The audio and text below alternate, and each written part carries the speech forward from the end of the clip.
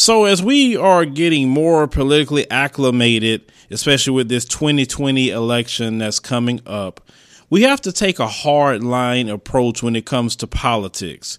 We see as a community, we've been too nice for a long time. This is why people can go and play saxophones like Bill Clinton and still get your vote and then come out later with a crime bill that hurts your community.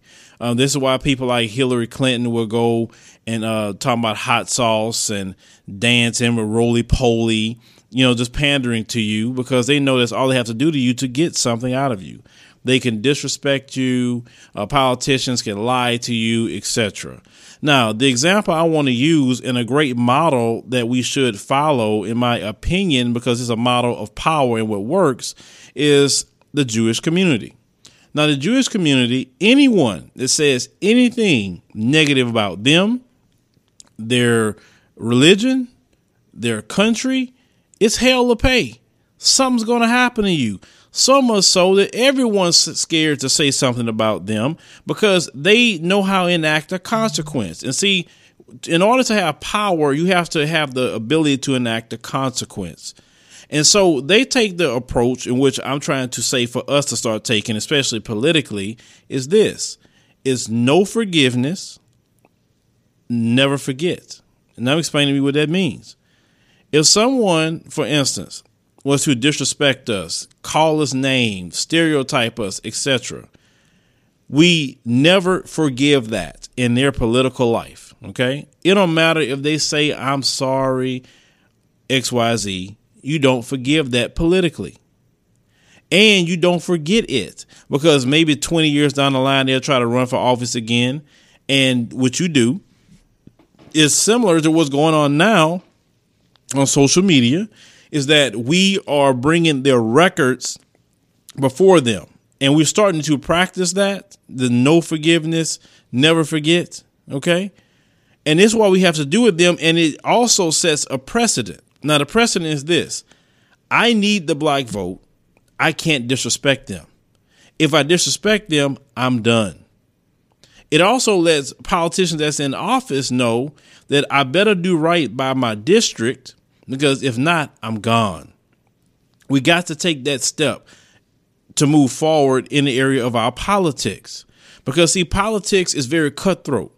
See, a biggest issue that I notice that we have politically as black people is that we believe that people are going to look at our plight, which is a real plight, and feel bad and want to help us do certain things politically. But the way it works is in this country, especially in a capitalistic society, it is a dog eat dog society. No one at the end of the day cares about our plight. Now, the great Dr. John Henry Clark said that we have no friends, especially in capitalism. Every group that's coming in is trying to get their piece of the pie. They're not trying to get their piece of the pie and trying to give you some of theirs. Now, some people, of course, like Caucasians, they have the advantage due to slavery, due to Jim Crow, etc. So they're really not trying to give you none of theirs. And anyone that's come in after that, they're trying to get their piece of the pie. And we sitting back and waiting for politicians to do something for us based on our legacy in this country. Now, the great thing about us out of everyone else is our legacy. Due to our legacy, if we attach that with power, we can actually combine the two of the legacy and the power that we're trying to seek for our community and make a lot of moves. But also we got to make moves in the area of politics. For instance, we have to go vote for certain people. We have to back certain people. We have to donate money and let them know, hey, we're donating money, but we expect something out of it. We need to understand that our votes is a business transaction. The business transaction is this. I need this. You need my vote. That's how it's going to be. If you're not going to give me that, understand you're not getting my vote. And I would tell my friends and family why I'm not voting for you and try to influence them not to vote for you. No different than what the Jewish community would do. If they deem you an anti-Semite, they're not going to just call you an anti-Semite. They're going to try to tell all their friends and family why you're an anti-Semite. So it's the same way that we need to be, the exact same way. We need to let people know who you are, what you've done and spread it to all our friends and family. Yes, use our influence, because see, one thing about us as black people, we influence the world. We influence people on YouTube, Facebook, Instagram, in our local lives. We do a lot of influence. They understand the power of our influence, but we haven't tapped into the power of our own influence to promote our agendas politically. We need to use our influence to say, hey, this person is not for us. Here is why. And let everyone know why. Or this person is for us, and then let everyone know why they are for you.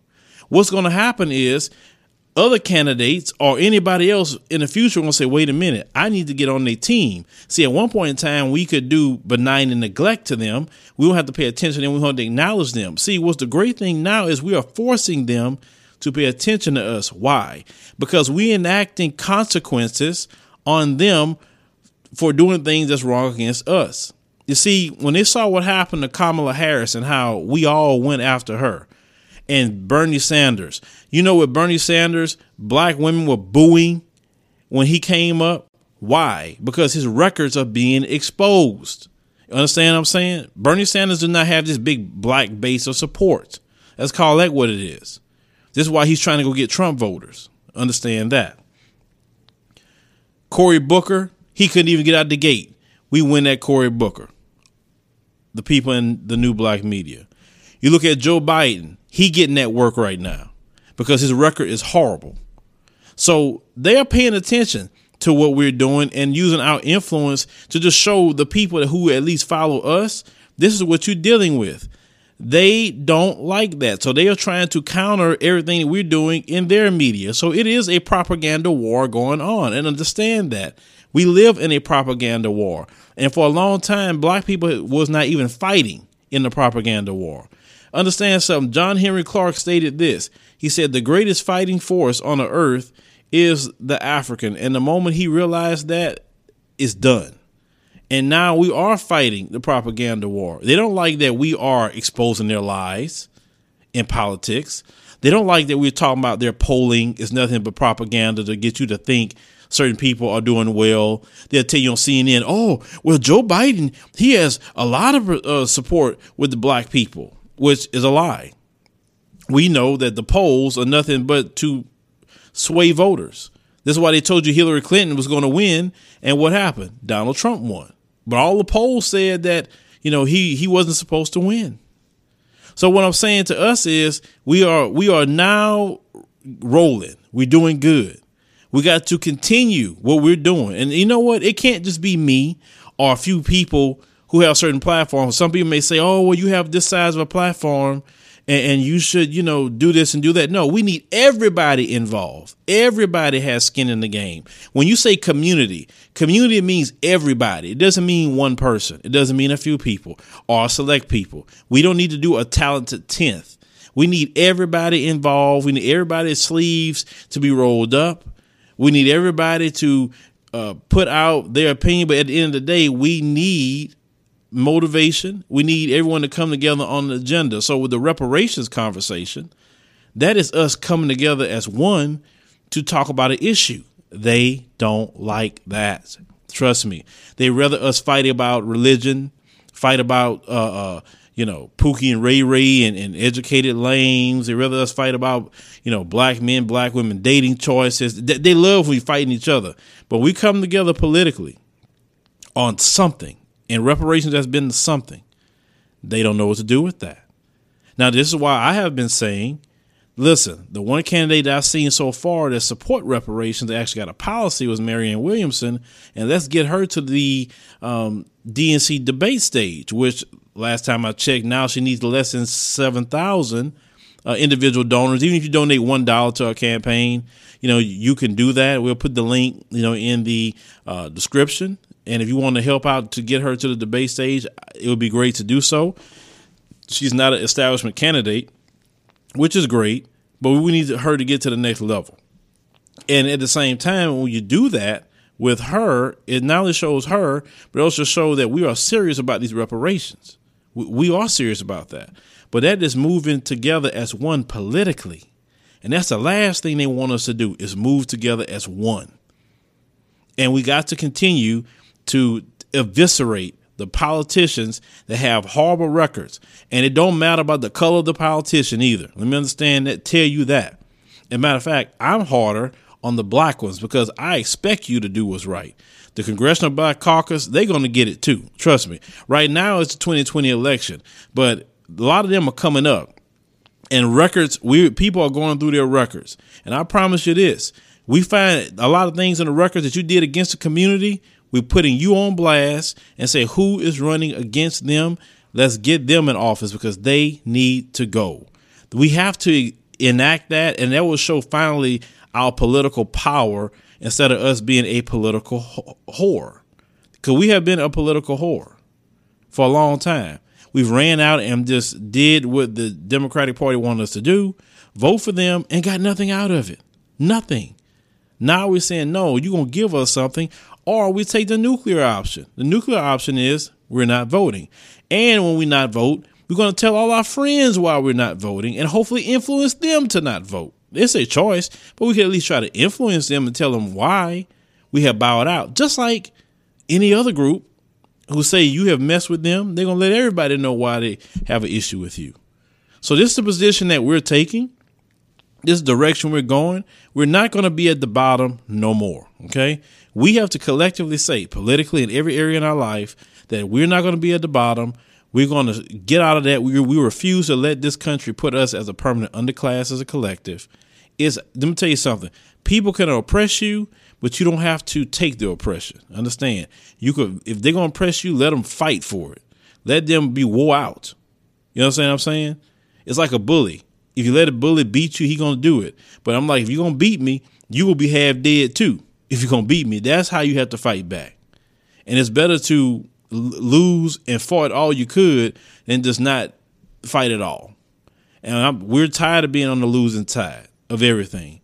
We're tired of being looked at as the laughing stock of America and throughout the world, when they know good and well we are giants in our community. If we stand up and take that chance, everyone come in and makes billions of dollars off of us.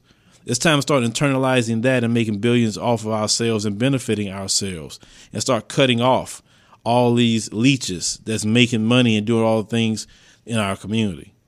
It also starts with politically, because once we get codified politically, everything else goes along the way.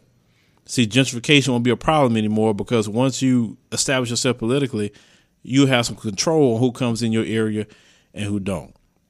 So we got to continue the policy that we have started. We don't forgive and we would never forget. We got to continue that. Believe me your thoughts. Thank you for listening to the Advise Media Network podcast. If you would like to send us some topics or maybe something you want us to respond to, if you're listening on anchor.fm, you can send a voice message in our account and we'll listen to it and try to cover what you would like us to cover on a podcast. Also, if you're listening outside of anchor.fm, maybe Apple, Spotify, Google, etc., you can email us a topic that you would like us or your situation at podcast@adviseshow.com.